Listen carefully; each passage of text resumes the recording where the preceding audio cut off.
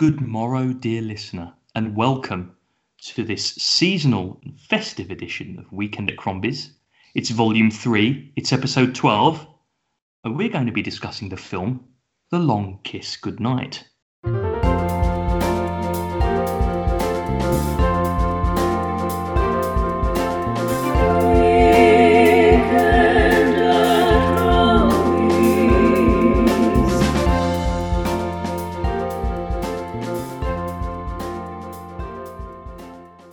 Ah, yes, dear listener, it's the Christmas edition of Weekend at Crombie's, and we have a Christmassy film this evening. But before we get onto that, first of all, let me introduce myself. My name is Dr. James Evans, Esquire, and everyone knows when you make an assumption, you make an ass out of you and umption. Thank you, James, and I'm Hugh. I should think whatever you're attempting to dislodge is either gone for good or there to stay. Very good, very good. And as befitting the Christmas season, the film for discussion for Volume 3 and Episode 12 of Weekend at Crombie's is The Long Kiss Goodnight. Maybe not observably when you think about it, a Christmas film, in the pantheon of Christmas films, like It's a Wonderful Life or Santa Claus the Movie, which, as tradition befits, should be watched in January. But it's a lot more Christmassy than, say, like Die Hard, which is known as that great action hero Christmas. This has got Christmas right all the way through it. Well, it is demonstrably a Christmas film without a shadow of a doubt. There is no debate, unlike Die Hard, which you can argue either way. Says the main character in the Santa outfit and the first scene. Yeah, exactly. Yeah. So this was Hugh's choice for this month's Christmas edition. And so, Hugh, should we crack on? Let's begin. Okay. Our protagonist, as we mentioned, is Samantha Cain, played by Gina Davis, who quickly describes over a voiceover that she is an amnesiac. She only knows the last 8 years of her life. She was discovered without a memory and pregnant with her young daughter, and has carved a life for herself as a school teacher in a sort of small town, I think, in Pittsburgh. She's in the PTA, isn't she? In Pennsylvania. She's in the PTA. She's in Pennsylvania. She's got a young child and a steady bow, and she's a pillar of the community. And it's all very very picket fence. And it looks like the place in Groundhog Day. Everyone is just very friendly and cheerful and sweet and nice. And as is Samantha Cain. Indeed, she just seems to be, again, a perfectly harmless, well mannered and pleasant person. It starts with Samantha Cain on a Christmas float, doesn't it? Yes. And I guess, but the first hiccup in this is when Samantha Cain is driving a drunken neighbour home when they run over a deer, and the deer kicks her in the head, which triggers something in her. We might say that the deer is then mortally wounded, and Samantha Cain snaps its neck, which is the first sign that she has skills that she may not be aware of. But she's as she's home and recovering, she's chopping a carrot rather badly until all of a sudden these skills kick in and her knife work is beyond reproach. She's chopping, and she's going, I'm a chef. And actually the music is playing, and it's really cheerful because the little daughter's running around and her boyfriend's running around throwing scallions and tomatoes out, and they go, I'm a chef. And then she does this sort of deadly flick with this enormous knife as she spears an onion in the wall. Yeah.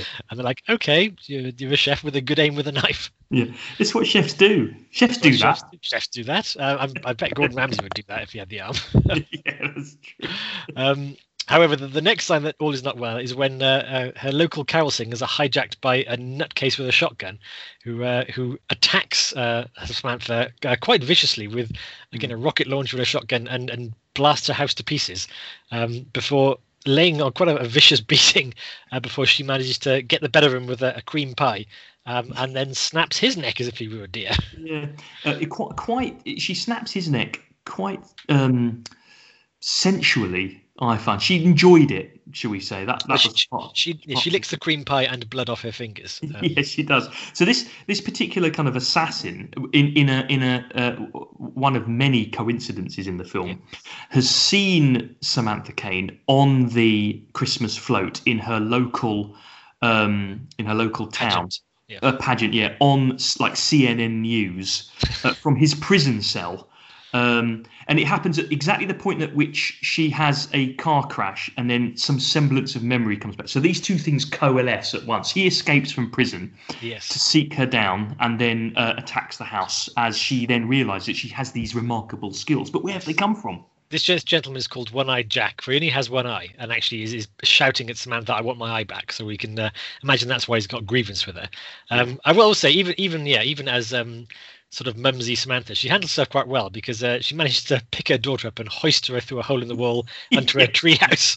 We'll come on to that very scene later on in the analysis, because we'll come on to that. But anyway, so having worked out that possibly characters in the past are out to get her, this coincides again with one of the private detectives she's hired to find out about her past, whose name is Mitch Hennessy, running a very low budget private detective agency, played by Samuel L. Jackson.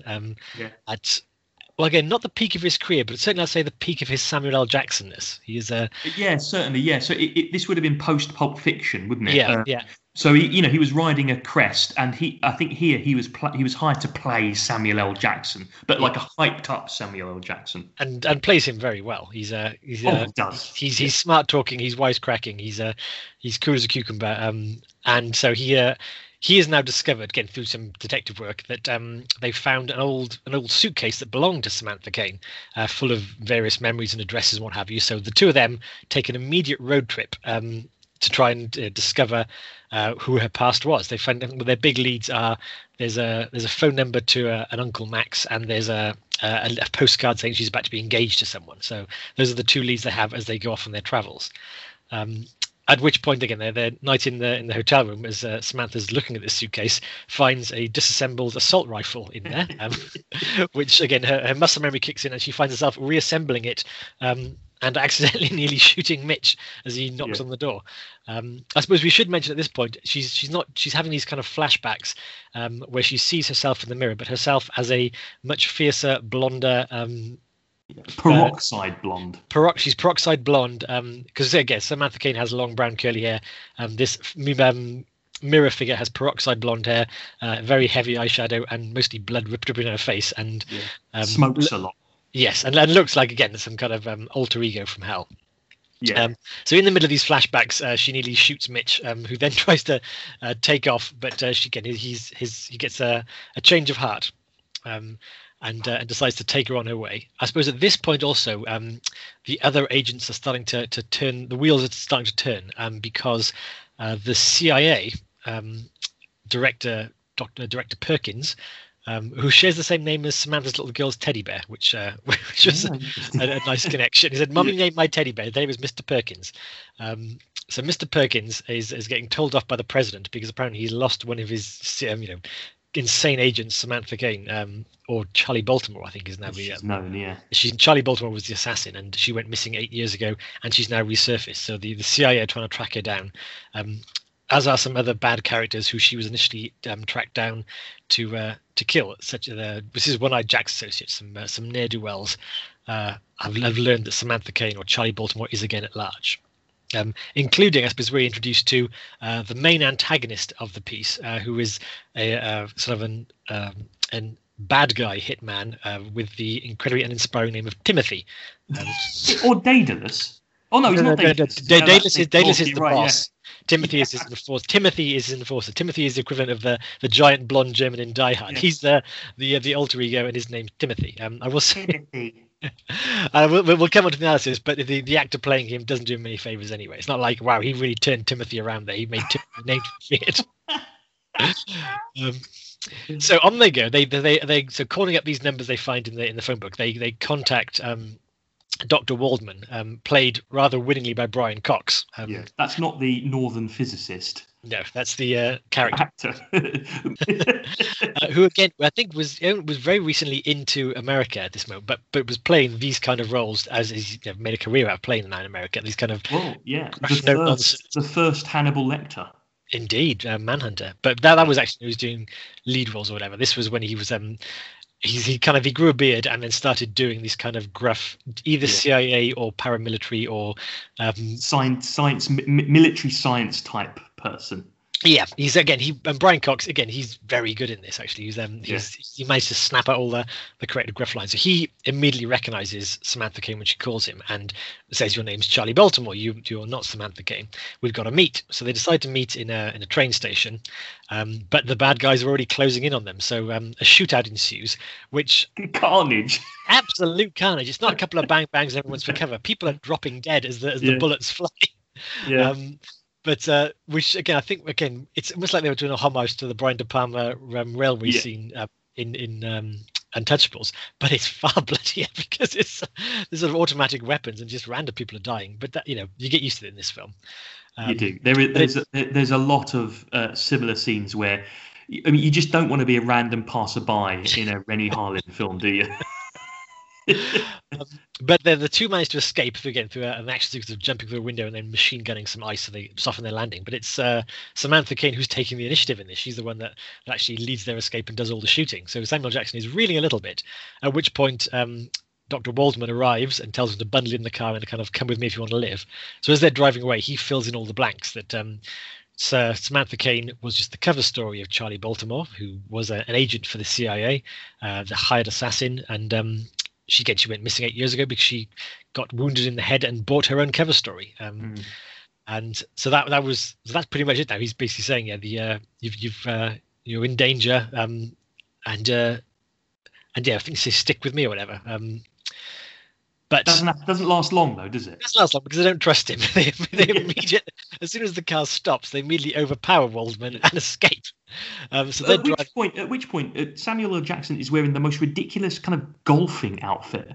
No, I thought, well, this is the thing, because there's this all connects. Because they've jumped in the water, they have to change clothes. And I'm assuming Mitch Hennessy then puts on some spare clothes from Dr. Waldman, because it's completely contrary to his other style. It's this kind of turtleneck and fluffy. It fits him perfectly. It does fit him perfectly. I will say Brian Cox is not the same build as Samuel L. Jackson. No, not at all. So, mind you, it's one of those things, though, isn't it? When you buy a suit and you put on a bit of weight, you will keep wearing that suit until it literally garrots you. Yes, I can testify to that. So they don't trust Waldman, so they overpower him and then make their escape to try and find the man that Charlie Baltimore was engaged to in her postcard. And they discover they drive up to his house, and this is Luke as he's chopping wood. And they're going to say, "Oh, hi, Luke," and he looks a bit shocked to see them. I think I was going to be married to you. Luke, I should say, is played by David Morse, who which is your first. Weekend at Crombie's favourite. It's your first clue because David Morse is always a wrong un. Yeah, he is. He was a wrong un in Dancing in the Dark, wasn't he? He's a wrong un in 12 Monkeys. He's a wrong un in The Rock. He's a wrong un. And so it's no surprise in the fact he is not the person she was engaged to marry. Engaged is the code word for I found my target and I'm going to kill him. It turns out that Luke is Daedalus, some kind of high-grade weaponsmith who has Timothy as his henchman and is planning a great big heist that we don't know what's going to happen of. But he's rather surprised to find that the assassin has turned up on his doorstep. So Nathan and Dr. Waldman turns up again, having followed Samuel Jackson, because he finds, and this is quite a nice detail, they've written down the address of where they're going, and he left the address in a notebook in his coat pocket that Waldman found. Alongside, it made me laugh out loud. It was between a picture of a topless bar and a diagram of what he assumed was a man's penis. Yes. Which in fact was a duck. So it's quite interesting. It's a nice character note that Mitch Hennessy draws phallic-shaped ducks as it's a kind of doodling exercise. Yeah, so he goes, this is the point where he says, there may be many reasons not to kill you, but among them is not that you'll be missed by NASA. I found the address in your coat here, between the address of a topless bar and the picture of what looks like a man's penis. And then Mitch says, that's a duck, not a dick. But the best part is then Waldman then looks at it as well. He's like, he's got a gun to his head, but he takes the time to inspect the drawing to make sure what he's seeing. Yeah, it's great. So the two of them put two and two together and realize that Charlie is in fact chatting away to her target. So they'll run like mad things saying, "Charlie, stop, stop, stop." But then the bad guys show up from everywhere, cars, helicopters, the lot, and they're all captured. At which point Brian Cox is executed, which is very sad because I was thoroughly enjoying his character, and I suspect had they not, had he been played by a different person, then Dr. Waldman might have been an appropriate moment for him to leave the story. But I could have watched a whole prequel of Brian Cox as the handler of Gina Davis's assassin. Well, I thought it might become a film where there were three main kind of protagonists, as it were. But it didn't. Yeah, because when he only has like 3 scenes, but the 3 scenes are very memorable. Like I said, the line about whatever's is there to stay or gone for good is when he's complaining to his landlady or someone about a little lap dog who's been licking his bum for 3 hours. He's just saying he's been licking his bum for 3 hours. Whatever he's got is worth no more than an hour. It's funny as well because it's the first time you see him. That scene is the opening scene with him, and it really sets the scene. And the opening phrase is he says, "Your dog, it and my appetite are mutually exclusive." Yeah. He's set up wonderfully, but dead he is. However, he didn't die in vain because he always he's already had 2 guns taken off him, but he's got a third one packed down his trousers. This is why he was such a great character, because he was explaining all this as they were escaping from the bad guys, saying, "I've got 1 hip, 1 shoulder gun, and 1 right here, right next to Mr. Wally. So his most pat down, since an enemy agent will not feel up a man's groin." Yeah, exactly. At which point Samuel Jackson just bug-eyed with this guy who's producing pistols from nowhere. But yeah, so poor Mitch is getting trapped in a basement, having been tortured, and Charlie Baltimore or Samantha Caine is now tied to a wheel, still not fully cognizant of who she used to be. So she's basically a frightened woman tied to a wheel as Daedalus is dropping her into icy water, and threatening to torture her. But sort of on her second dunking, she tends to she kind of comes to herself and snarls at him that she's not finished yet. At which point she goes back in, retrieves the gun from Dr. Waldman, who was already submerged and dead in the water, and she managed to pop up, kill Daedalus, and free herself again. She then murders all the guards and frees Hennessy as well. So Hennessy, it's kind of who's been tortured and is naked in like a cell underneath the floorboards. Yeah, quite horrific. Yeah, it was quite horrific. Although I will say again, this is it probably goes on the style. It's quite stylized the way some things are done for what is basically a run-of-the-mill action sequence. You don't see kind of Charlie Baltimore go out and kicking ass and gets them. You basically see Hennessy looking up through the light stream through the slatted floorboards as the violence goes on around him. And there's again, Harlan does a couple of good ways of presenting information like that. There's scenes when the characters are recovering, like pouring themselves vodka tonics, and you just like getting overhead of the ice falling into the glass and the slosh. So it's things it takes time to do things more than it needs to. It's quite un-Harlan-like in the sophistication of some of the directorial choices in this, given some of the other films that he's made. But yeah, absolutely, yeah. But we'll put this. We're now at the hour mark, and Charlie Baltimore has now discovered who she is. They've killed Daedalus, who we thought was the big villain. So it's almost like, okay, we're done. Thanks. Yeah. But the story continues, as the story must. So as the two are recuperating in their hotel rooms, Samantha Caine, or Gina Davis's character now, kind of washes off all the blood and everything from her, and then proceeds to dye her hair peroxide and then give herself what has to be admitted is a pretty good haircut, given she has a steamy hotel mirror and a pair of scissors to do it with. Yeah, that's a good point, actually. I hadn't realised that, but you're right, aren't you? As someone who's lived under lockdown hair for the last year, it's probably the most improbable feature of the film is that with just that, she gives herself a really nice bob. She even straightened it out. It used to be brown and curly, now it's smooth and peroxide and sharp. And it's like, wow, that's a CIA skill that clearly they drilled into it, is how to adjust your hair. So, but this is the thing. Samantha Caine is comprehensively changing her appearance. She's no longer she puts on again some very heavy makeup. She changes her outfit. She's changed her attitude, and she is now kind of imbued the character of Charlie the Spy, as she calls herself. At which point Sam Jackson is a bit bemused by the whole thing, and he's hurting as well, isn't he? He's tending to his wounds. Yeah. And she comes in and she flashes him, then whips off the plaster on his major wound. Yeah. Which to distract him from the pain, which he mentions was how Harold Robbins wrote in his book on deflowering virgins, which again gets the he said they bite in the earlobe to distract from the pain. Did you ever try that? And Mitch comes back with, no, I just sock him in the jaw and yell, pop goes the weasel. There's a lot of good lines in this film. We should mention this is written by Shane Black. And if you didn't know it was by Shane Black, you'd know it's by Shane Black because its DNA is completely through the movie. Yeah. And again, we'll come on to that because I think Shane Black is a bit hit and miss in films, and he's a Marmite character, but the script here is hyper Shane Black, in the same way that it's hyper Samuel L. Jackson. Yeah.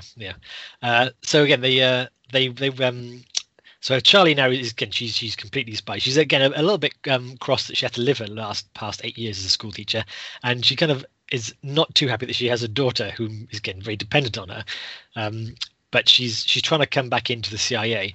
But she manages to ascertain that the CIA are also trying to kill her because they send 3 assassins together. Again, Charlie is more than a match for them and kills all 3 of them. So now she decides that the CIA are trying to kill her as well. So she'd better get her safety deposit box money and hightail out of the country with her false passports. The safety deposit key happens to be around the neck of the teddy bear, Mr. Perkins, which is in the possession of a young child. So she's got to go back to town to get it. Yeah. At which point she's now returning to town, where she fetches the keys from Mr. Perkins by breaking into her own house, and she sees her daughter from a long way away in the school choir or whatever, at which point she has, I think, a first pang of maternal feelings. Yeah, it's not completely gone, has it? It hasn't completely gone. Still in there. Yeah, I mean, I suppose it's quite a shock if you were someone who didn't realize they had a kid to wake up to the fact 8 years later they had a kid depending on them, because she does yell, "I didn't choose to have the kid, that was Samantha." Yeah. Although again, Sam Jackson is kind of needling away, saying, are you sure that Samantha was a cover story? It wasn't just a different version of yourself, which is probably a bit more likely. But yes, on top of this, the bad guys have not given up. Actually, some of the bad guys force them to wear their way back into the plot, because despite having their own scheme going on, they decide that Charlie Baltimore is too much of a liability. She could know about their scheme, so she must be dealt with. So Timothy, who's now gets in charge of the bad guys, kidnaps her daughter and carries her off. And then this leads, I think, to the most preposterous action sequence in a film full of preposterous action sequences, where she skates across the local frozen lake. It's absolutely insane. Well, the way they've done it is that she does that to increase speed, but I can't imagine the time it would take to remove your boots, lace up skates, and go after them would be quicker than just going round the pavement. Yeah, exactly. So she skates across the lake to get to the other side of the lake quickly and head off the villains in their cars. Whereas I just think, run around the side of it. As you say, by the time you've taken them off, put your skates on. Yeah. I mean, has she skated in 8 years? Takes a bit of time. I imagine so. The Samantha Cain lived in a frozen place. Again, there's a whole scene where she bullies her daughter. We haven't even mentioned this. When the Charlie Baltimore persona is asserting itself, there's a scene where her daughter falls over on the ice and fractures her wrist. That's right. And Samantha Cain suddenly goes very dark and is not being soft mumsy and just grabs her saying, "Skate over the ice. Am I understood?" But funny if we never actually see if the daughter makes it over the ice or not, which maybe was a director's choice, saying that she wouldn't want to reinforce the fact that just being mean to your kids makes them better ice skaters. Yeah. But again, in the next scene, Samantha is horrified that she did that. Again, that's an earlier hint that Charlie Baltimore is in there somewhere. But yeah, she skates over the ice and neatly executes all the guys chasing her, and so they're off again. So they've kidnapped the kid. At which point there's a bit of to and fro where they manage to, she gets the call saying, "I've got your kid." Interestingly, Charlie Baltimore doesn't even flinch when you've got your kid. She immediately acquiesces. So there's no case of, so what, I don't care. She clearly cares enough that Timothy's got the kid and is threatening her life. So they manage to track down where Timothy is. It sounds awful calling him, I wish the team had a better name than Team Timothy, but they track down where Timothy is, which is near Niagara Falls, because this is where their plan is taking place, in association with the CIA director Perkins, who I will say is so they are in cahoots with each other. The bad guys, Timothy and Daedalus, were planning something with Perkins, which again, I've got to throw out another line. Perkins says if he's found out, he's going to be grabbing his ankles on the White House lawn. Because we can reveal their plot now. It turns out, and I should point out, this film was made in 1996. I know what you're going to say. When this line came out, I was like, my jaw hit the floor. There are two things that date this film like no other. The first one is when Samantha Cain says, "I've got a portable phone. You can call me." And the second one is the entire plot of the bad guys, where they think that the American public are not sufficiently attuned to the international threat, so they're going to have to pretend that Arab terror or Muslim terrorists are going to blow something up in America. Yeah, and what they do is that they use the bombing of the World Trade Center in '93. In '93 as the example. Yes, and you just think, Wow, that is paranoid conspiracy theorists. That's where they got it from. Yeah, and again, it's literally there he goes. Of course, like they're basically they've got some random Arab guy who's already dead. They're going to put him in a car near the bomb site, and they're going to blow up a town in Niagara Falls with this big tanker truck that's full of explosives. And the director goes, "Yeah, of course, we'll blame it on the Muslims." I mean, that's just so much like the Back to the Future thing where the Libyans are allowed to be the terrorists, like Libyan terrorists scooting around American Mall, blowing things up. That was all right. You could use terrorists. Terrorists weren't going to threaten America, were they? It's weird, isn't it? Yeah, I know, it's so prescient almost. Oh, it's bizarre. So yeah, prescience notwithstanding. So that's the plan. Is basically the CIA is working with random blowing up bad guys to explode a town, like kill 4,000 people in America, and therefore that will give the CIA more funding because they're going to respond to this threat. So Samantha Kay, or Charlie, manages to fight her way into the compound. But she and Mitch are quickly captured, although they do manage to rescue young Caitlin and her dolly before they've done so. And basically, so Charlie and Caitlin are put in an ice box so they can freeze to death of hypothermia and then be dumped in the woods near her home, so she'll be written off as a nutcase. Not realizing, of course, that before she was captured, Charlie filled the doll with kerosene. Yeah. Or gasoline, because it was one of those wets herself dolls. So the doll is now full of kerosene that she can use to explode the door and get out of there. So they're off again. So they do. And despite, I mean, that explosion is extraordinary as well. Oh, yeah. It blows everything up, and it blows Samuel L. Jackson about 100 meters out of the building. Yeah, he's on the third floor. He's on the third floor of the building. So the explosion goes upwards, knocks him backwards. Yeah. But like both him and Charlie Baltimore emerge totally unscathed. Yes. At which point, much shootout involves. At which point, then Charlie yells to her daughter, "Get somewhere safe." This genius of a child, who will also not be missed by NASA, thinks the safest place to be is in the lockbox of the exploding tanker truck, which is then driven off. Mitch makes a good go to get her, but again gets shot to pieces, and we think he's dead. At which point Charlie has to take matters in her hands. She managed to grab the tanker and drive it to a bridge where it can be made safe. At which point, again, Timothy turns up on a helicopter, the normal bad guy riding shotgun the helicopter. They have a big old fight. He's kind of thrown off the bridge, but not before he manages to slash her once with his knife. And I will say, at which point then Charlie manages to rescue her daughter, but then Charlie collapses. And I will think only... no male action hero would be down from one stab. Depending on where he was stabbed, he could be stabbed with a heart and still get up going. It's like she literally keels over and is done for until her daughter beats her life out of saying, "Get up, mummy." And I was thinking that's a bit much. Charlie hasn't one slash. It doesn't matter where you get slashed. Action heroes have to be shot at least several times before they're given up for dead. But actually, no. Indeed, Timothy has survived his fall off the bridge because he gets back up on the helicopter and tries to fight.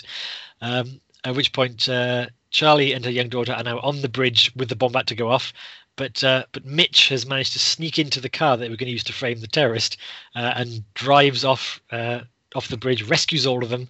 He has actually a very good appearance scene because the bad guys have roadblocked the bridge and have brought along their truck with a car in the back of it for no reason. And Charlie's yelling on the CB radio, anybody help me? Can anybody help me? At which point you just get this shot of Mitch sitting up in the wheel with this enormous blues riff playing off because Mitch is a character who likes to hum the blues a lot. So there's just this huge da-na-na-na-na. It's Mannish Boy by who's it by? I can't remember. Sorry? John Lee Hooker? Yes, that's it. Mannish Boy by John Lee Hooker, yeah. So off he goes. He zooms to the rescue. They all pile in. Timothy is neatly dispatched when Charlie rides some Christmas lights up to level with the helicopter and machine guns. Yeah, it's a neat way to actually. Again, I've raced through it. I haven't described it very well, but the bits of where things are that they need to get is quite well placed. Like, she's previously shot a guy in a helicopter who caught fire and landed on the lights and slid down. And then 5 minutes later, she needs to get a machine gun and realizes there's one in his belt, but he's halfway up the light. So she needs to be all the way up the light. So there's a whole kind of cutting of the ropes and sliding up and down while she grabs a thing and shoots the thing. And it's all like, oh, all these pieces fall into place. That's quite good. So, yes, tanker explodes, car escapes, all the bad guys are subsequently blown up, and the heroes, battered but still alive, make it to the ending. Whereupon, again, Charlie is not only able to reunite with her family, she's able to get her big suitcase full of cash out of the safety deposit box. The president is so grateful that they've exposed their treacherous CIA director that he, I guess, pardons her and gives Mitch all kinds of benefits of being the hero of the hour. So everyone ends up well. I will say, though, for a Christmas movie, it ends with Charlie Baltimore clearly some time on because her hair's grown out and she's no longer wounded, driving in just the sunniest place in America. It's after having a whole movie of ice and snow and mostly night. It's such a scene change. It's like she's dropped into the Thelma and Louise set. Yeah, it's time on. I mean, the film actually very ends with Mitch Hennessy being interviewed by Larry King on the Larry King Show, Yes. And it's quite a funny ending. But his estranged wife and son, who she obviously thinks he's an absolute waste of space, sees him on the Larry King Show. And Larry King basically introduces him as someone who has been directly kind of thanked by the president of the United States, and his estranged wife and child are like, "What? That's Mitch." And he ends it with a great line. He says, "Well, Larry, I'm always frank and earnest with women. In New York, I'm frank, and Chicago, I'm earnest." Which is sad, and that's the end of the film. Yeah, it's brilliant. So there we have it. That is The Long Kiss Goodnight. Indeed. And we've been kissed well and good. So I don't quite know what that means, but there we go. I don't quite have the witty repartee as Shane Black does. So it's a tough act to follow, isn't it? We must have been quoting the film because how he's put it is so much better than how we could say. Yeah, exactly. So, dear listener, please do take an opportunity to have a little mulled wine, perhaps a sherry, and come back and we'll deep dive into the analysis of The Long Kiss Goodnight.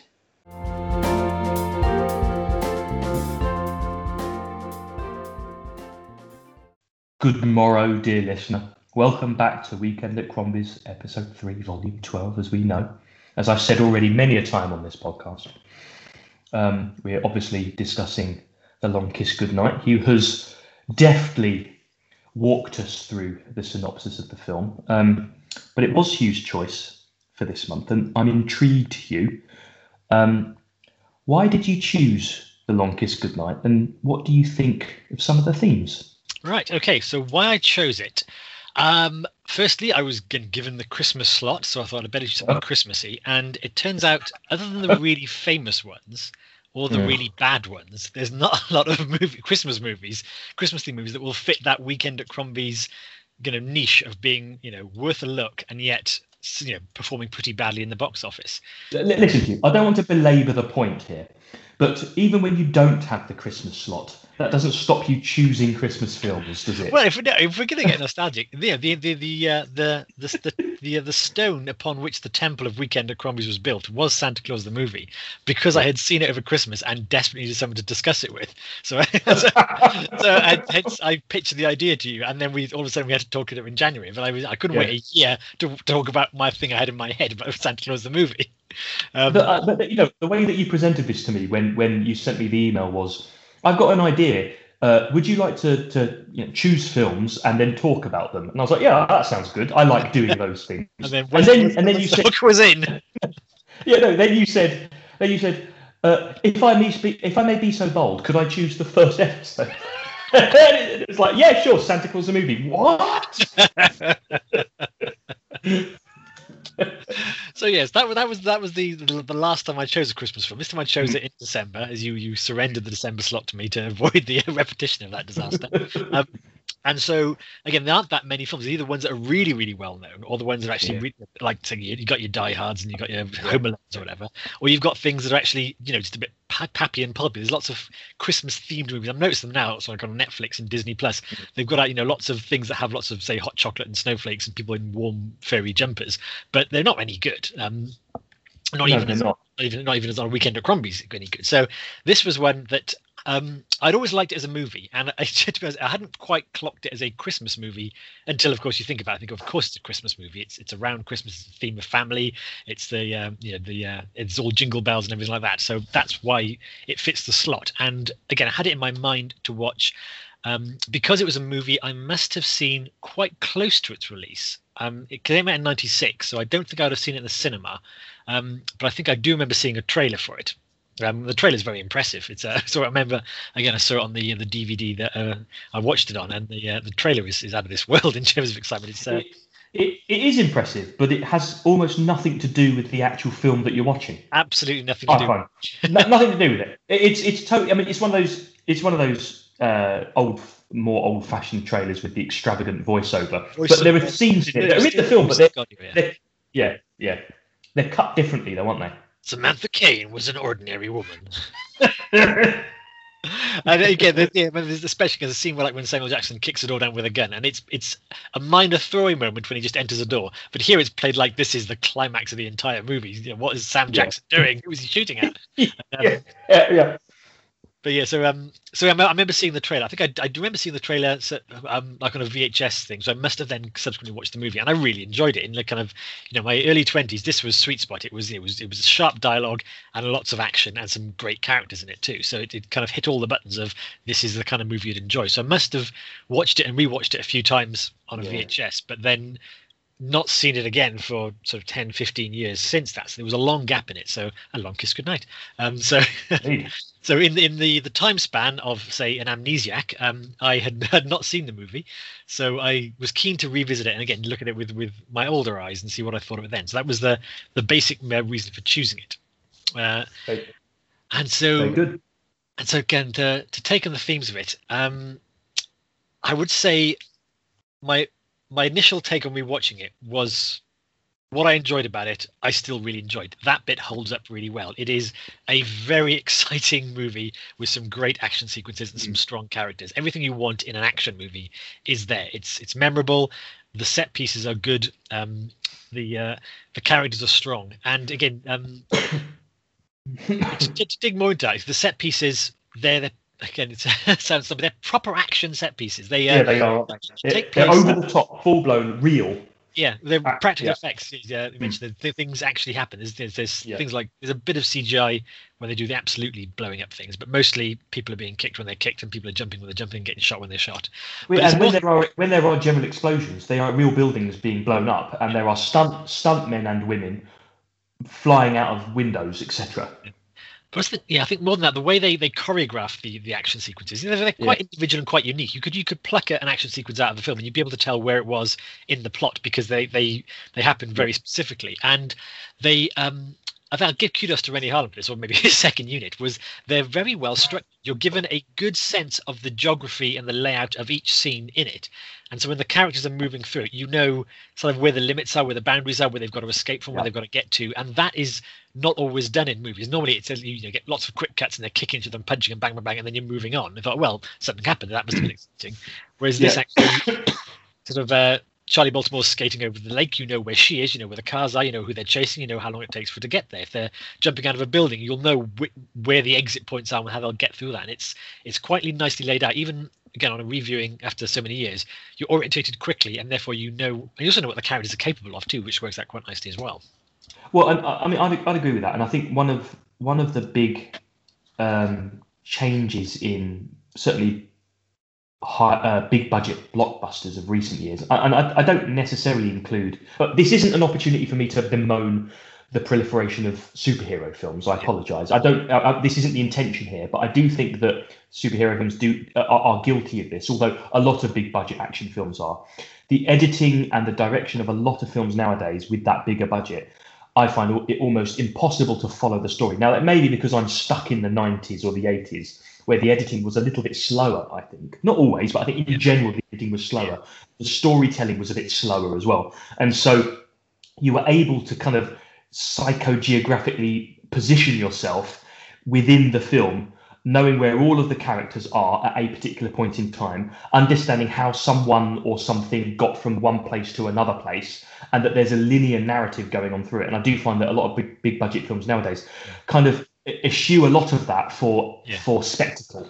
But I don't think that's necessarily an improvement that you're too Luddite to catch up with. I think it's a case of quick cuts are cheaper to make. You can film, you don't have to choreograph something for as long if you're doing it in, say, 40 cuts rather than 4. So the snap that you get in a lot of fight scenes is because you can get it done quicker with more cameras. If you want to know who the assistant director is, Hugh, yes, who we should thank for The Long Kiss Goodnight, it's Kellen Gluck, whoever that is. So well done, Kellen. Kelly, see, I thought you were going to drop in a Steven Spielberg. Yeah, I know. The way you built that up. Yeah, I know. Sorry. But you're right about geography again. One of the most famous, actually, it's like Seven Samurai. Kurosawa spends a long time establishing the geography of the village for the fight. Excuse me. And that's important because then you can track where things are happening and where things are going. But so that I think was done very well. And I think you mentioned in the synopsis, you wanted to come back to this, the initial fight between, shotgun wielding one-eyed Jack when he first takes on hapless Sam Kane in her house. It's he comes on and it's choreographed very well in that. He beats her aside as she's holding a bowl of M&Ms to give the choir singers, and then as she flees, he slips on them and fires a gun, which then allows him to reload and shoot a hole in the wall, which then causes her to throw a child out through the wall into the treehouse, and it goes on from there. Every point has a action reaction, and it's like a proper fight scene. It's not simply just someone randomly firing a shotgun in the house, or just shot so quickly you can't quite happen. It ends up with the guy dead because she beat him somehow. Yeah, and the camera lingers enough for you to understand that this particular scene has been choreographed to the point where it's the start and the end point of this particular scene. Whereas if it was edited more quickly, I think all you would need to see is some kind of movement. Yeah. And you almost faked into believing that there's an action scene happening. Whereas this is, there's a house here. This is the hallway. This is going to happen in the hallway. It will then move to the kitchen. And in the kitchen, 3 things will happen. And you'll see all of those 3 things happen linearly and through the narrative. Yeah. And that's really effective. Yeah. So one of the big themes in it, as an action movie, it stands up. It kind of passes its first test as what it needs to be, as a rip-roaring piece of entertainment. And then secondly, and this did kind of dwell on me, is that I've picked this out in movies before, is when they work harder than they need to and they're better than they need to. I also bet Nuns on the Run is that it had more jokes than it needed to. And I think this script, and again, probably Shane Black gets a lot of kudos for this, this script works a lot harder than an action movie almost this caliber needs to, is that no character will do anything unless it can be a joke or a pun or a memorable line. They will, if they open the door or they pick up a phone or they just, light a cigarette, it's done in a memorable way or with a good punchline or with a character building line. You again mentioned, Brian Cox. He's in 3 scenes, and all he needs to do is tell Samantha Kane who she really is and kind of get killed so he can provide an extra gun to escape with. And his first line is, Alice, that dog and my appetite are mutually incompatible. Yeah, exactly. Like, what third level character begins with that line? It's and it's but what I like about that and what I like about the film as a consequence of that is that you're right, that is literally the very first time we have seen this character. We don't see Alice again, who is an old lady. I presume it's his mother, or some elderly relative. But that's it. She's only in that for the purpose of delivering that line. And it's great because you could, literally could have the guy walking through and someone saying, "Oh, as a former retired CIA director, surely you would have something better to do with your time." Yeah, exactly. You don't need that. You just need to know he's kind of a crotchety old man, which is how he is through the brief scenes he's in, and it's brilliant that way. And he's quite a thoughtful man too. He won't just say, "I'm tired of that dog licking its bum." He will go in and very precisely define what is bothering him so much. And again, that's Brian Cox. Again, Samuel Jackson is in every single. Every single line. Yeah. I mean, and when you first see Samuel L. Jackson as Mitch Hennessy as well, it's like a setup, isn't it? Where he's like a private detective, and he's got this. I don't know what it is. He's probably not bribing, but he's put this gentleman in a situation where he's sleeping with what he thinks is who he thinks is a prostitute, but is actually Mitch Hennessy's kind of partner. Yeah. And there's a whole stream of expletives that happen, which is hilarious, which I won't go into for the parental guidance rating. But there is one point where I think he says something like, "I can see that you're not a wealthy man." Because the camera pans to his assistant putting her clothes back on. I can see from your choices you're not a wealthy man. Yeah, exactly. And the thing is, and she it's a subtle look that she gives Samuel L. Jackson as well, as if to say, "Oh, shut up, you bastard," because he does this all the time. But it's that kind of thing that you think, all right, well, we know then that Mitch Hennessy is a bit of a player. He's quick with his tongue. He knows what he's doing. He's a chancer, but he knows what he's doing, and I think that's really good as well. Because again, all you needed to know in that scene is that Mitch Hennessy has set this up. Well, you don't even need to know that. All you need to know is that he, I guess, is he's a private eye. A private eye, like, who's been investigating Samantha. That's his introduction.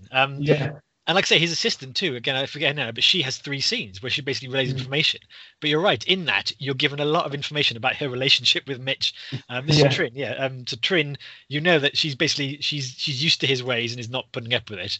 But she's basically a bit of a grifter like he is, and they're in this together. And but they've got a mutual respect for each other as well. Don't they? Yeah. There's no point. She's like, "Oh my god, how can you treat me like this?" They're both scamming the guy together, and they're and she managed who managed to unpick the mysteries of Charlie Baltimore's past, which starts the whole adventure off. And it's not a line is wasted. But to keep on with Mitch Hennessy, I think Samuel Jackson has said previously is one of his favorite characters to play, and you can tell why, because it's it's the script to die for. It's the script to die for, and it's the lines to deliver as well. He gets to shoot out a lot of good lines. I don't think he has a dull line in it. No, and there's 3 things. It's a script to die for. He gets pretty much all of the good. I mean, the film is full of good lines, but of the best lines, he gets all of them.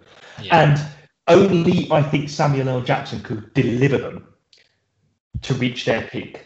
Yeah, they're lines for Samuel L. Jackson, aren't they? Yeah, there's a scene when they've just had a scuffle with Brian Cox, and they were escaping in the car, and again, Samantha Caine is trying to work out what the mystery is. She goes, "Are you thinking what I'm thinking?" He goes, "I hope not. I'm thinking how much my balls hurt." Yeah, exactly. And there's another scene where the Charlie Baltimore character is attacked in a street, like a little side street, and she's got guns against her and everything, and Mitch Hennessy turns up a little bit late, and he goes, he puts the gun to the head and goes, "This, what does he say? This is no ham and rye." Yeah. What is it? This is no ham on rye. This is no ham on rye. Yeah, that's it. And he said, "Sorry, I was late. I was trying to think up that ham on rye line." There's no need for that, is there? There's no need for say that to be self-referential in that way. Yeah. But it adds to it brilliantly.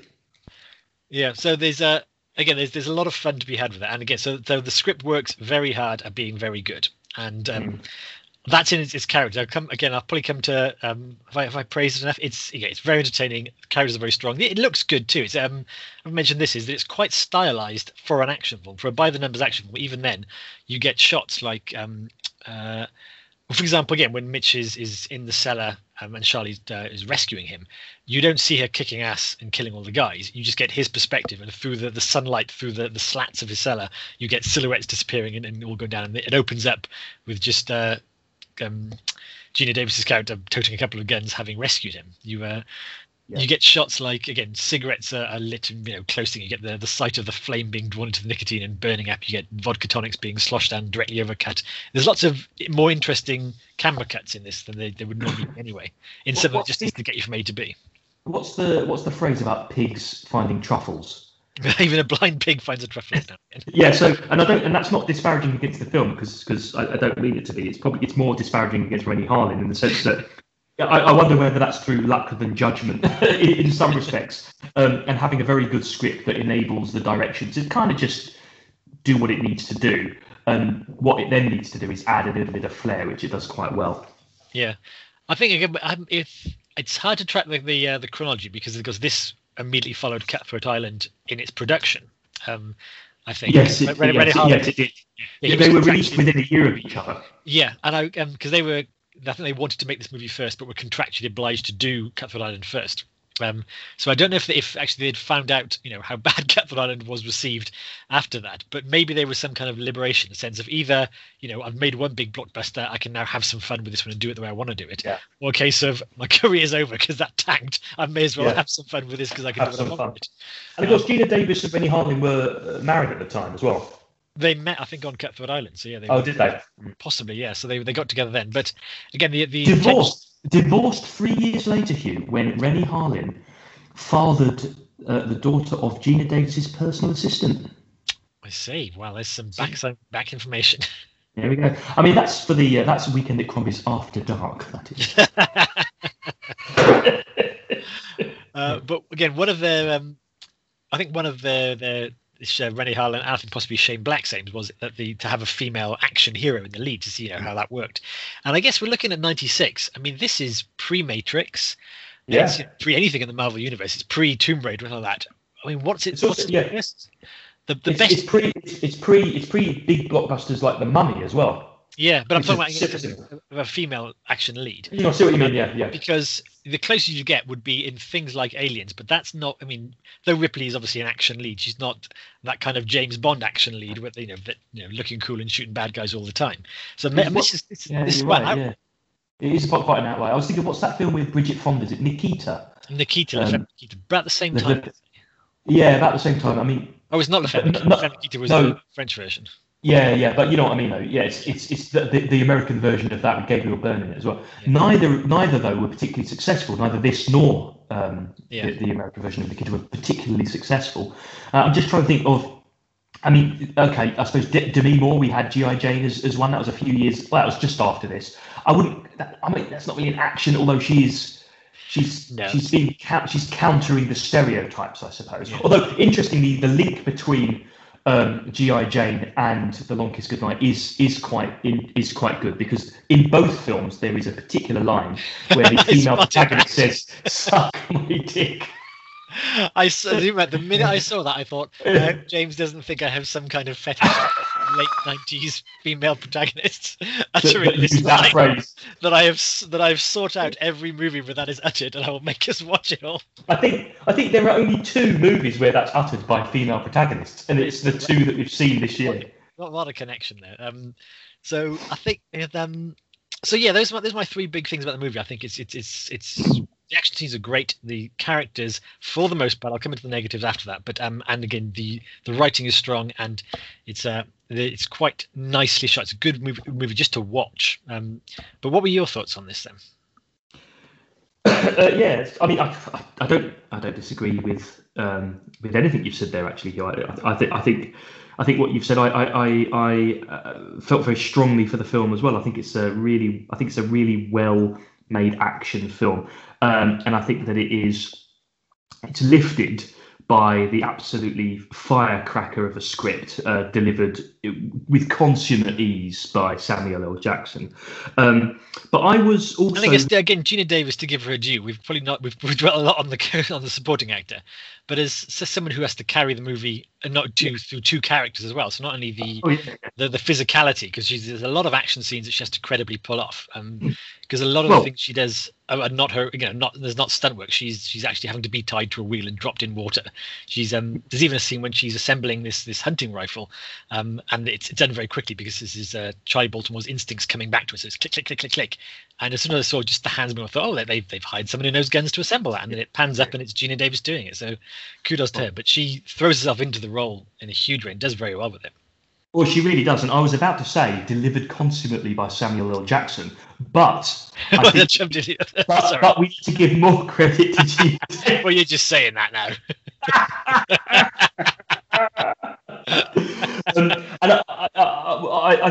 My reflection on the film fundamentally is that I know that Samuel L. Jackson takes a lot of the plaudits here, but I think it is Gina Davis's film. I mean, she is the protagonist in it, and I think that as an action hero, she's fantastic. She's got the physicality required, a bit like Demi Moore in G.I. Jane, I guess, to a certain extent, although it's a slightly different film. But she's got the physicality. She's got the look to be an action hero. Yeah. And I'm not quite sure what I mean by that, but she fits the bill, I think. She's tall, she's sleek, she's athletic. And I don't want to sound creepy, but I mean, she was an Olympian athlete, right? So she looks like she could kick ass. Yeah, so she looks like she could.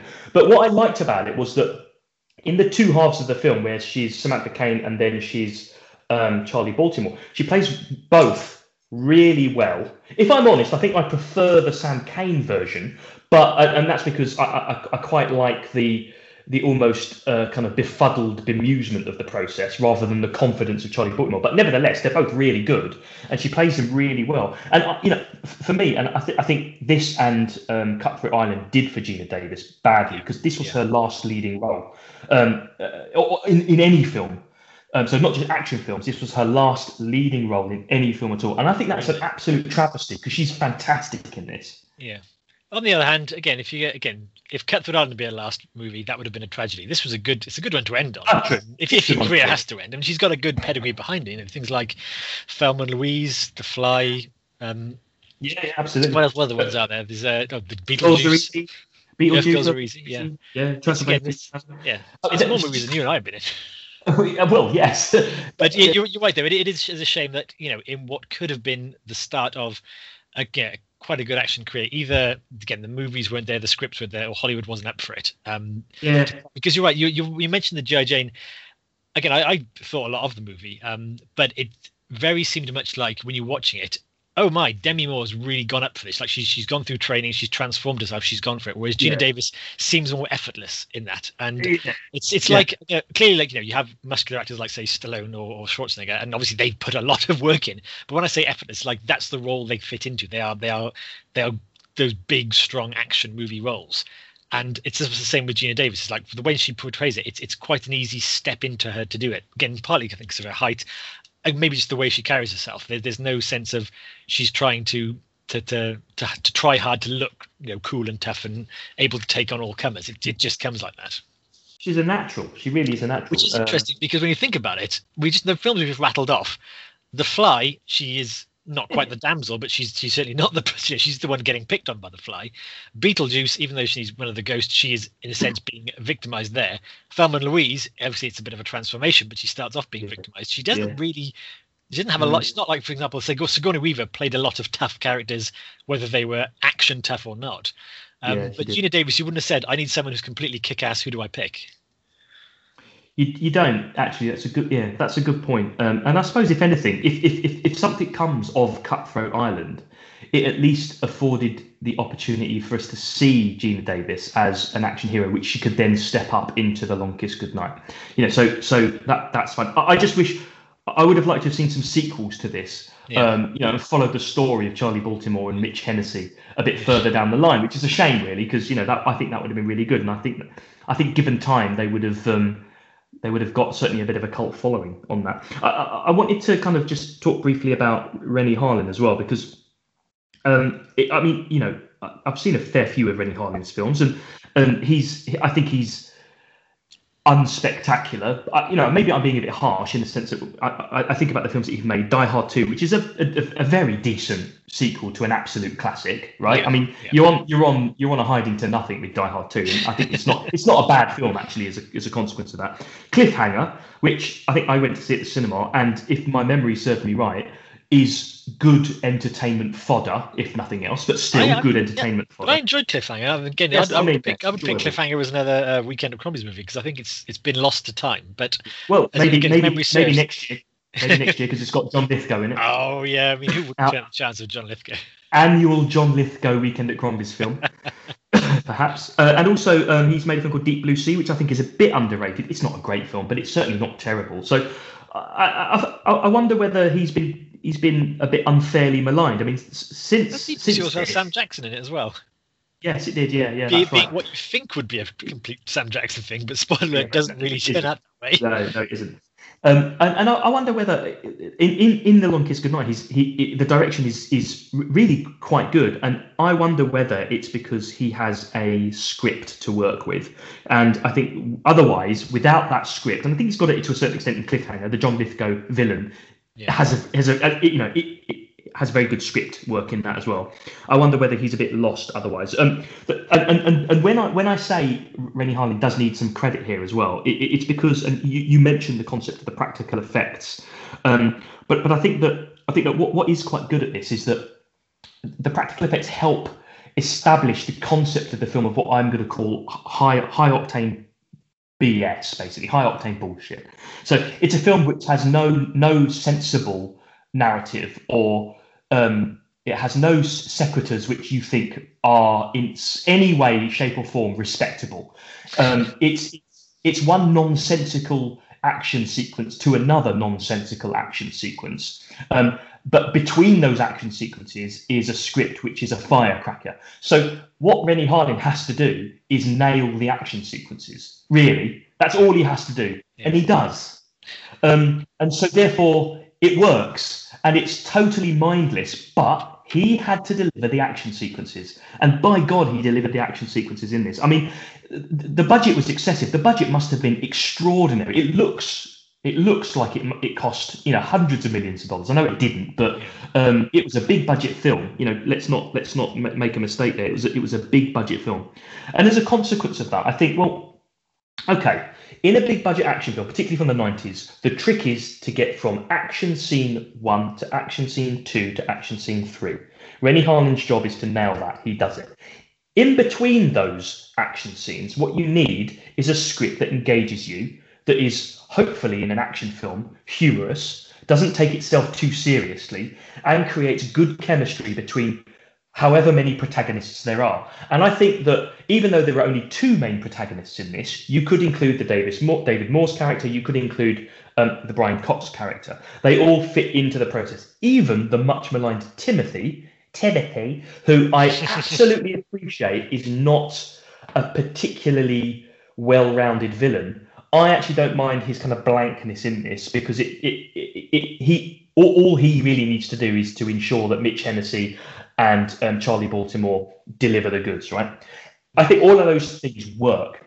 So when I think about this, and when I was reeling some of these films off in my head, I thought, well, this is ridiculous. This can't be the case. But 90s action films that aren't science fiction films. So I'm not talking about Terminator 2. I'm not talking about The Matrix. I'm not talking about Alien 3 or any of the Alien films or anything like that. They're slightly different genres in my mind. They're big budget, yes, but they're not high octane BS. Okay, I'm talking about high octane bullshit films.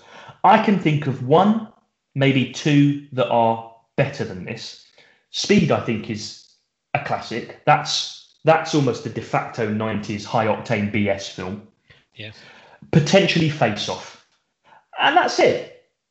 And that is really it. Con Air, The Fugitive, The Rock, Cliffhanger, as you mentioned, Die Hard 2. I can't think of others that would be better than this. Yeah, but again, it was not popular, and I was again thinking on it. And yet it absolutely dived. Yeah, and there's a couple of reasons for this. Again, the most obvious reason is it got sucked down in the wake of Cutthroat Island. Partly, the critics and the public maybe were, or the critics and the press were ready to write it off because it had just come off the back of a Turkey with the same couple doing it. Yeah. It may have been again that this was towards the end of the 90s. So it was almost like maybe the people were tiring of that kind of movie. It's that movie where Die Hard was almost 10 years or more since Die Hard had been made. A lot of movies had followed that, but we're coming on to the beginning of The Matrix, which completely revolutionized how action movies were shown or how were perceived, and copied after that. Almost the next spy thing to come on was Bourne, which again was a very different way of shooting movies. And it was like, you can watch Long Kiss Goodnight now, 20 years more onwards, and appreciate it for what it is on its own merits. But in the culture of its time, maybe it was just the trends had fallen against it, and people just had enough of that type of movie. And so, with a few other factors in on it, maybe the female lead they didn't much care for, maybe the Cutthroat Island reputation that the studio audience wouldn't have backed with advertising, and maybe just that kind of movie had been done. Maybe because you mentioned things like Face Off and Speed, which are its contemporaries. They're much more, if you like, easier concepts to grasp. If someone says to you, there's a movie about a bus that can't stop, or there's a movie about a guy who switches faces with someone else, at least that's locked into. It's a film about a plane full of convicts. Yeah, I mean, almost The Long Kiss Goodnight. It's like, well, it's got someone in it, and they kind of get their memory back, and then they have fun doing it and this kind of stuff. It's less of a kind of an elevator pitch to it. Yeah, but maybe that's why I like it so much, because it feels like it might be a little bit more sophisticated than those films that you've described. I mean, ostensibly, I suppose it's an amnesiac woman who finds her own identity, but that doesn't really describe the film. Unlike the bus can't go slower than 50 miles an hour, it explodes. It's a bomb on a bus. You know what film that is, right? Yeah. That's it. You know what film that is. A man switches faces with someone. You know what? Well, maybe you don't. That's not very well described. You could probably describe it better than that. That could be in lots of different films. But convicts on a plane. That's Con Air. There's nothing else, is there? There's nothing else that could possibly be. But I quite like the fact that for the films. The film isn't original, right? For all its unoriginality, it still nails what it sets out to do, and it sets it out to do it really well. Yeah. You mentioned, Hugh, that you wanted to describe some of the kind of the criticisms or nitpicking about the film. So yeah, please do. Yeah. So I think let's get the easy one out of the way first. Is our main antagonist, the guy who Timothy, the guy who is a match for the protagonist both mentally and physically. He's a good fighter than them. He's tougher than them. He's smarter than them. He's always got the numbers and the guns and the ruthlessness. He's outwitted them all. And yeah, I mean, the actor playing him, is it Craig Bierko? I did have my notes down, discount Ben Affleck. He's and he's very, again, he's awful. It's basically because I think he was trying to play it, eerily calm and super chilled, but it comes across as so detached that there's never you never get any sense of real threat, even though he's killing people, ruthlessly and what have you. It doesn't come across as a good villain should. And a good villain can elevate. Look at Die Hard is obviously the first example, but again, you've got Speed as well. Anything, or Con Air, you rattle off the names and you remember who the villain was. A good villain can elevate an action movie another level higher, just by doing the scenes they do. And he plays it quite blandly. Again, the actor didn't get much work after this, so clearly I wasn't alone in thinking he's not that impressive in it. What you'll find is that he focused very much on Broadway. Did he? I don't know. It wasn't any films anymore because he found Hollywood to be an empty and vacuous place. So he wanted to star in the latest Arthur Miller play. I was going to say the latest Arthur Miller play. Knocking him out still, isn't he? He was like 120 in the 90s. But yeah, so there was. I mean, I think there's. I guess one good line actually is when Samantha Caine is ripping up all the Firefly when she's tearing through the bad guys, and he gets this radio report saying, "Sir, she's got the bomb. I think I'm dying." He just goes, "Continue dying." Which again comes to the point of no one has ever given a wasted line, but most of the lines I don't think he does much with. And it's not the fact he was playing it cool and sinister, because I think I was thinking, you put James Spader in this role, and almost this time in his career, then it would be incredible, because you'd have that kind of evil, cool, that very low level threat in there, and it would be quite fun. Yeah, almost because there's something about the single bead of sweat, which I think James Spader would be able to turn on immediately at request, which would make all the difference, right? Yeah. Just like, what that single bead of sweat that James Spader can produce so easily and so well signifies a certain level of anger and stress that makes them unpredictable. Yeah. But this probably plays into actually the greater issues I have with the movie in terms of its structure. That one thing I always come back to is that to start with, again, Timothy is the henchman of the main guy, Daedalus, the big bad guy. So to have him as the main villain kind of throws your angle off, because Daedalus, played by David Morse, is found out of nowhere. He as soon as he appears, that's he's not preluded. He's appeared, and then within like 10 minutes, he's done the torture thing and he's been killed by Charlie Baltimore. So that's quick, and we thought he was the main bad guy, even though he wasn't appeared until the first hour, and he's gone very quickly. And then we're supposed to think that Timothy has kind of taken over the position. So that's a bit of a shunt, especially actually as David Morse is a much better villain. So you're kind of hoping he'd stick around. Yeah, you almost want them to be swapped around, don't you? Because in some respects, the trick that Samantha Caine stroke Charlie Baltimore almost fell into was, engaged meant marriage, but actually was engaged the villain. And actually you could see it more with Timothy, because he's a very bit more of a traditional, conventionally good looking. Whereas David Morse, I mean, I'm not saying David Morse isn't attractive, but who am I to say? But he's more of an uber villain. Yeah, yeah. But that in terms of that kind of encapsulates the problem with the structure for me because, uh, again, Samantha Kane, her mission is to kind of find her memory, and when the stakes are raised, when One-Eyed Jack appears with a shotgun in her door, is to find her memory to solve whatever problem has got people coming to kill her, and so that's. Yeah, that's kind of her arc, and it's ended as soon as she kills Daedalus. Like she kills him, she escapes, she knows who she is because she's been told everything by Brian Cox, and she's got away, and she's killed the guy that she was meant to kill 8 years ago. So that's it. But it's halfway through the movie, and had Timothy and everyone not come back and kidnapped her daughter and kind of kickstarted the plot again. So in a sense, you have two jumps. You have the first hour when it's Samantha Kane finding her identity, finding her target, solving it, and get it and resolving it, and then you have the next jump where Samantha Kane has to resolve her identity with Charlie Baltimore through the medium of the bad guys kidnapping her daughter, and then another plot they have been working on that she's not invested in at all, which was blowing up this place and blaming it on Arabs and getting more money. And that was, so the bad guys are doing all the work, and the protagonist isn't doing that much work. And it's the thing with the movie is, a great movie has, the protagonist's needs and wants coming together at the very end, and that gives you the catharsis. And what Samantha Kane wants at the beginning is to find who she is, and what she needs is nothing really. Actually, she's quite happy with her life. She even says she's quite relaxed with her life. I guess she needs not to be hunted down, but they're both resolved quite quickly. So it's basically now you've emerged as the badass and you're ready to happen. And this happens either too soon or too late in the plot, because you're right. The Samantha Kane, the housewife version of Gina Davis, is a very likable character. She's not just dithering and like, my goodness, I'm so scared. Like, even when she's not getting flashbacks and beating bad guys up and breaking deers' necks, she's quite a good character. Like, there's a moment when, again, she's talking to Mitch as they're driving along, and Mitch sees a woman jogging along, kind of woo-woos out the window, and she like just rips into him saying, "Did you get whiplash just then?" And she's not, not letting him up on the fact that he was, a lech leering out the window, and it's quite fun, and things like that give him more than the character of, I'm just so helpless and I'm waiting for Charlie Baltimore to take over and the fun to begin.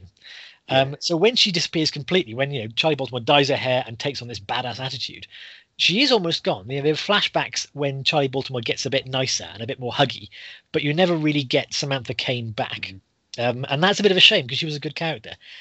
And I guess the Charlie Baltimore, is presented very early on as a Mr. Hyde character. And we see her in a dream sequence, which I will say the CGI doesn't wear well when she's standing on a cliff top with lightning bolts. But Samantha Kane is looking at her at Charlie Baltimore, who is hissing at her, saying, "I'm Charlie, I'm coming back. You're going to love me."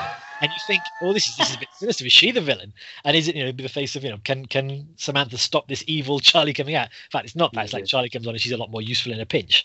But it would have been nice had the two halves work together, and maybe Gina Davis didn't need to cut her hair and look badass to do all this badass stuff. Although, again, the flip side of that is she does look very good and badass doing it. She looks like a proper super spy as soon as she's got the peroxide bob and the leather jacket and the handgun. Everything's like, yes, that's Charlie Baltimore, the spy.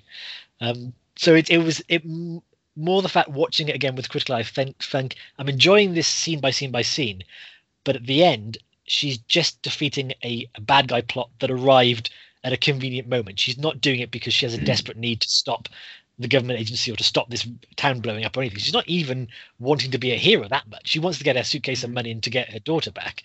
She's not like, I must destroy this truck because it's the right thing to do. Her daughter's in the truck. That's why she's trying to stop it. The interesting thing is I don't actually disagree with any of that, but I suppose I take umbrage at you might need to kind of remind me how you said this, but you said a great movie needs to bring X and Y together, basically, right? To create a kind of make it bigger than the whole. I'm not sure I agree. A great movie for me, I mean, there are many different types of great movies, but a great movie for me, if it entertains you, and you feel good whilst you watch a film. That sounds ridiculous. I've gone all Oprah Winfrey. But if a good film, a great film, can simply be entertaining, and that's all it needs to be necessarily. And I quite like the fact that The Long Kiss Goodnight almost doesn't have grand structural pretensions. But what it does have is, I think, a great script which pulls you from action scene to action scene. And if that is the purpose of the film, I'm not sure that the film has any great structural shakes about it necessarily. You can break the film down structurally and unpick it very straightforwardly. And I think what you've highlighted there is exactly that. And I agree with everything you've said. But structurally, the film isn't what it's about. I don't think. It's not about that. If anything, at the very least, the film is about the script. And on top of that, the film is about some absolutely incredible action sequences that are held together through the script.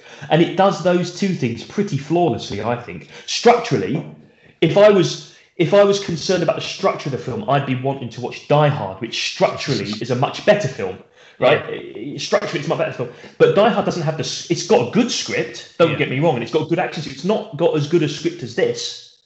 So, there's a balancing point in there. Yeah, I think... See, let's take again. We're looking at the Citizen Kane now of action movies. We're looking at Die Hard, and that is a number of action sequences tied together as well, of course. But the difference is John McClane's first need in the beginning thing is to reunite with his wife, and every action sequence from that ups the goal and makes it harder to get to. So we're in the final one when he's shooting Gruber or whatever. Spoiler alert. He gets it. He achieves his goal after achieving each one, and that's why you have the catharsis of not just he's won that action sequence, but he's won the entire movie.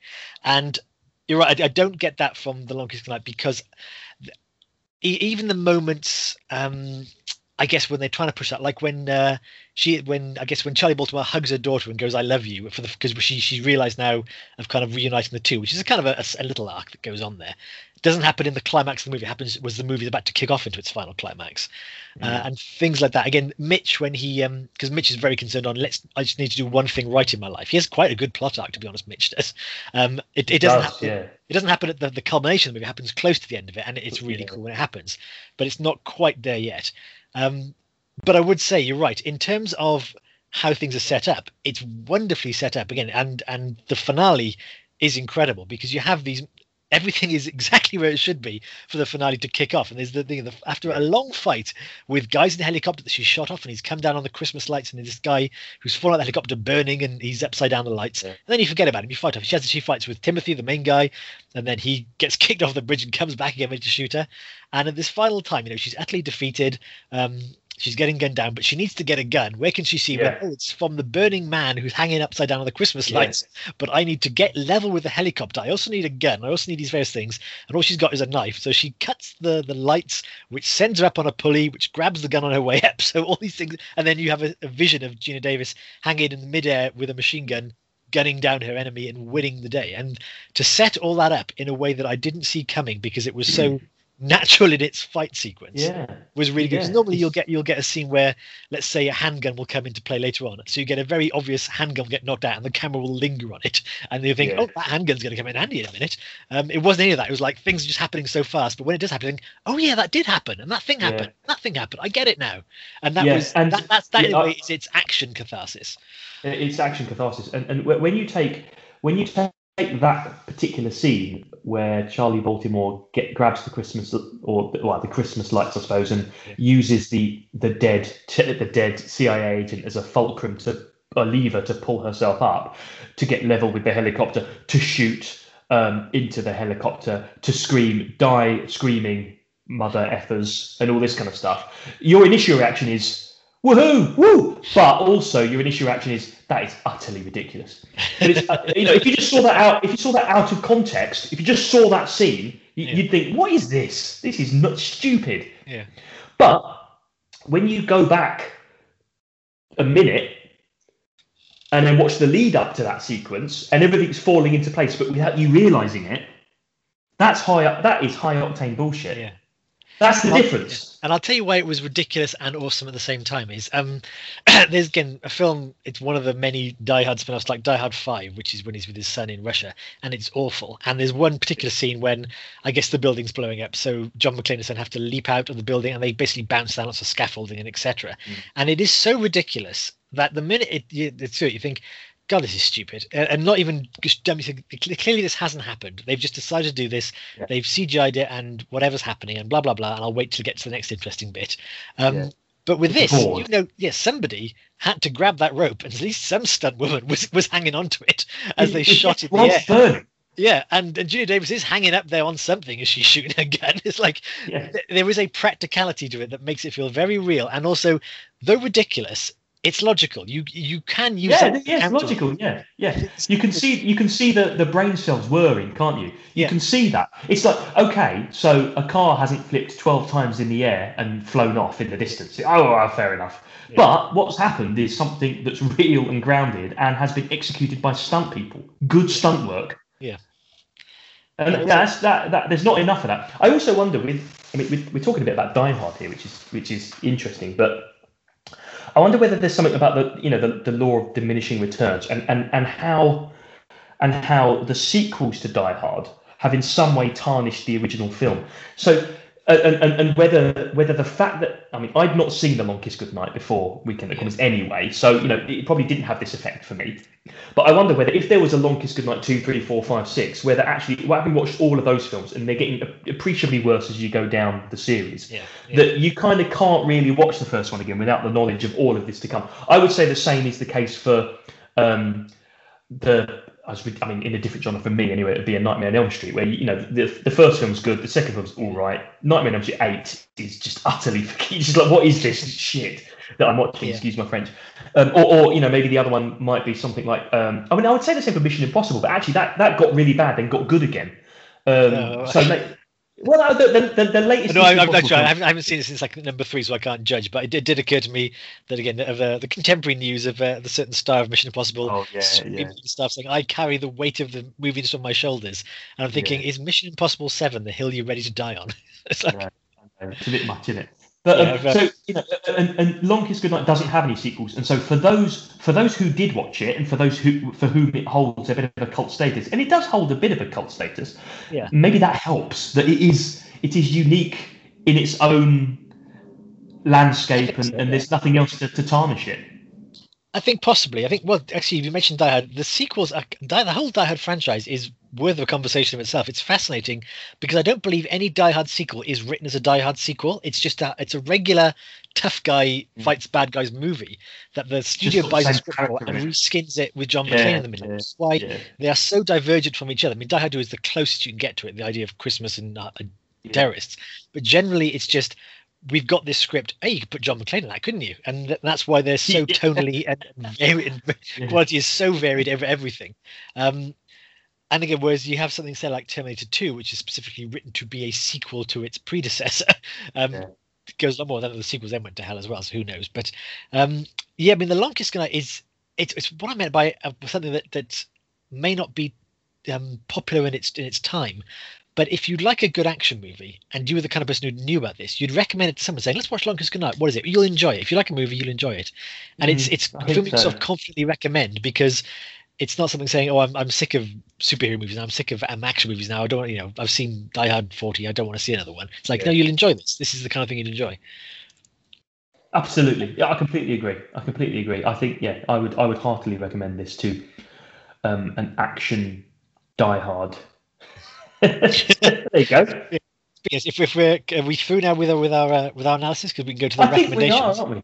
Yeah. Well, let's go to the recommendations. With the proviso, we can't recommend Die Hard because we've said it a million times. I don't think this is a little kind of other films within this. And again, all I could think of, and this is probably related to the script, is it's Shane Black type movies. Again, there's things like The Last Boy Scout is there's action hero. Things like, I guess, The Nice Guys is more on that subversive comedy side of the thing. Again, and this, again, I'd have to rewatch them to get a sense of it. But this, to me, feels like as Samuel L. Jackson is at his most Samuel L. Jackson in this movie, maybe this is Shane Black's most Shane Black movie. He got paid a record amount of money for a screenwriter to do this. So maybe he put a lot of it into it. So maybe this. And I did read somewhere that he was really. This is a script that he's really proud of as well, and was at the point of kind of delivering the script was trying to be persuaded to make the main character not female, but make it based on a male character. And he was, very adamant that this absolutely has to be a female character. And he actually said that's probably why it didn't do as well as it should have done, because actually, he said if you replaced the Gina Davis character with anonymous male action hero, it probably would have been successful. I don't know how true that is, but it's possible, isn't it? I think it would have probably fallen into, again, those 90s movies, things like The 51st State, things that, again, were around. Possibly. You wouldn't remember them now because they were just kind of that high octane watching. This I think makes it stand out more and maybe holds the test of time better. But also, again, what Shane Black's point was though was that it absolutely might be totally forgettable, but it would have made money. Yes. Well, he got paid anyway, so who cares? Well, he got paid. I think he didn't write any blockbuster for a decade after this because I think he cited again various reasons why. But it's also maybe the script he's most proud of. You can sense maybe in the script itself the kind of pride of authorship that comes with, say, a Tarantino movie where the dialogue pops out as in a recognizable way, as in, like, not that this dialogue has been written, but this dialogue in a way that a play is not written to be real, it's written to be hyper real. Yeah, and this is a bit like that, isn't it? Yeah. No one is just spontaneously witty or no. on the ball, as these 36 podcasts have shown. It's impossible to be this clever and witty. No, you're right. But and actually, the Tarantino example and comparison is good because I think when Samuel L. Jackson is at his best, it's when he's working with a script that plays up to his strengths. And his strengths is one of his. I mean, he's got many strengths, but one of his key strengths is the patter that he has, the brilliant wordsmithery, the brilliant kind of humorous take. And Tarantino delivers scripts that Samuel L. Jackson reads brilliantly. Right, and I think that's why they work well together. A Tarantino film with Samuel L. Jackson in it is almost guaranteed to be a brilliant film, I think. Maybe the same could be said for Shane Black and Samuel L. Jackson as well.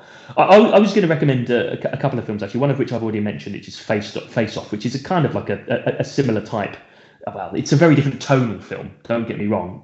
It's ridiculous, but it doesn't have the same kind of humorous kind of concepts with it as well. But it's a good film, and it's entertaining about that kind of trying on different identities. I think if you wanted something, dare I say, a little bit more cerebral than The Long Kiss Goodnight, although I do think it is more clever than perhaps we're giving it credit for. Something about amnesiacs that's very cerebral. I might recommend an interesting double bill with The Long Kiss Goodnight and Memento.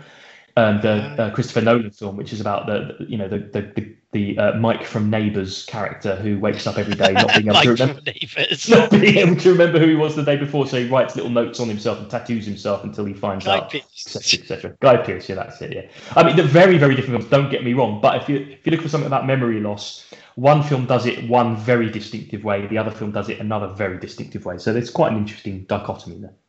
Yeah. I had a few in my head, but I've forgotten them now. So, ironically, ironically, a blow to the head from a stray deer will recall it to me, but I can't think of it now. I think we have well and truly kissed goodnight very long. Oh God! Stop. I thought I was quite eloquent about all of this section of the podcast until that moment there. Ruined it. That was my Cutthroat Island, wasn't it? Well, I think we've done and dusted with A Long Kiss Goodnight.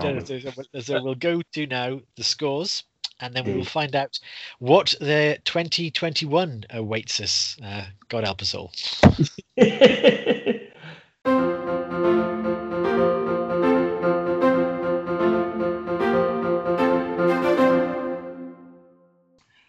Welcome, dear listener, and you have been fully immersed in The Long Kiss Goodnight. We have had a deep dive into the themes of the film, but now it's the favourite part of the podcast. Everyone knows it's it's nearly the end. It's the point at which we go through the scores on the doors and we reveal what January will bring us with regards to Weekend at Crombie's 2021. So. It befits Hugh as the chooser of the film to go first. Hugh, what would you give the Long Kiss Goodnight? Well, as these conversations do, they do sway the score. Again, I went into this with one idea of it, and it came out almost with another. I'd say not quite. I'm probably still landing on the score I thought it would be. But it almost pushed me into a 5-star Crombie because as it stands on its own, it's very good. It's like, do you like action movies? You'd really enjoy this one. So as in its own merit of action movie. But again, the flaws I pointed out in what I think is the structure and indeed the villain doesn't quite outmatch what I think the strengths are in the dialogue and the main protagonist, and indeed just the fun it has in the explosions. It's a 4 floating Crombie head film for me. Very good, very good. Yeah, well, I think I've given a little indication of the fact that I like the film. I think it's a really, really good film. I thoroughly enjoyed it. I like the Gina Davis character. I think Gina Davis is brilliant in this film. I think she's matched by Samuel L. Jackson in a peak Samuel L. Jackson acting masterclass, coupled with a fantastic script that not even Rennie Harlin can diminish, which is some achievement. I think I said earlier that I would maybe count Speed and perhaps Face Off as 2 better 90s action films. I can't think of any more. And perhaps surprisingly, as such, I'm going to give it 5 disembodied Crombie heads. Wow. I watched the film and I absolutely loved it. Notwithstanding the terrible villain and some of the structural issues you point for, I didn't care. I thought it was great.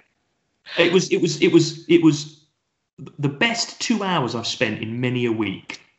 Do you know what? I am thrilled that I've recommended a film that you've received so well, and privately aghast that I've blown my best chance to get a 10-star from the head of my recommendation, because all I should do is give it a 5.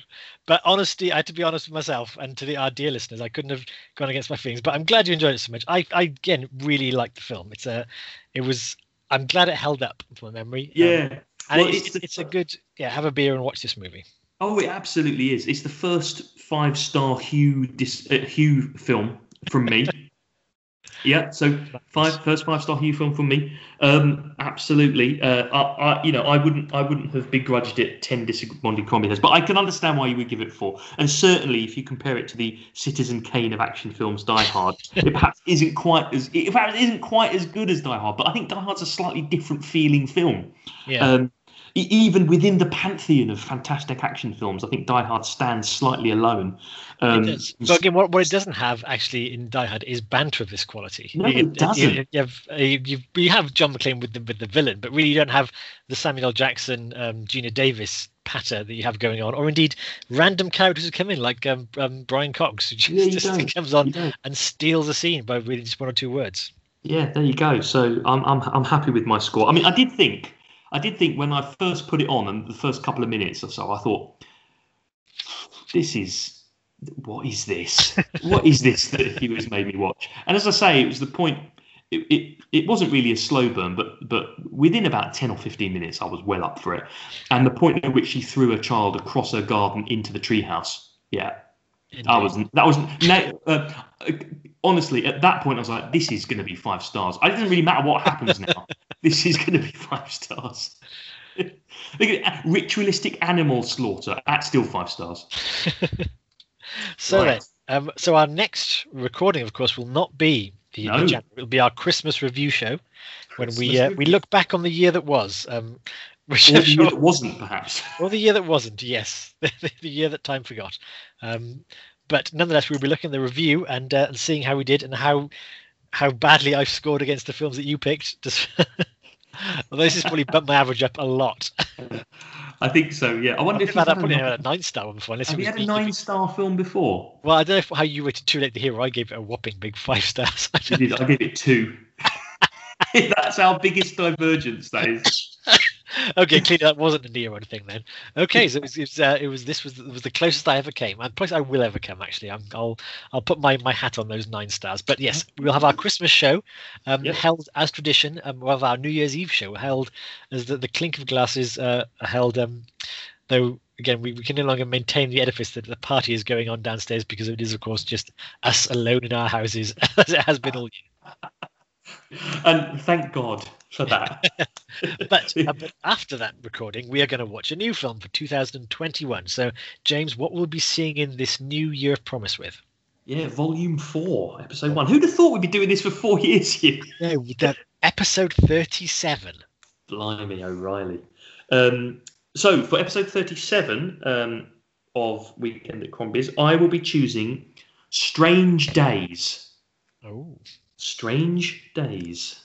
I think I've heard of it, but I've never seen it. There we go. I've never seen it either. Marvellous. So we're both becoming cold to Strange Days. Not sure how I feel about starting 2021 with a movie called Strange Days, but I'm game for it. Very good. Well, without further... I messed that up.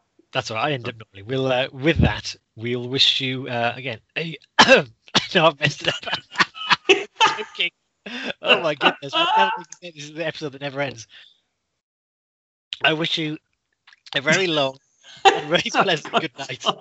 You got to start that again. Oh, it'll go in the edit. I'm not going to keep this in. I'm going to wish you a very pleasant and long kiss. Good night for Weekend at Crombie's. Good evening, all. Weekend at Crombie's.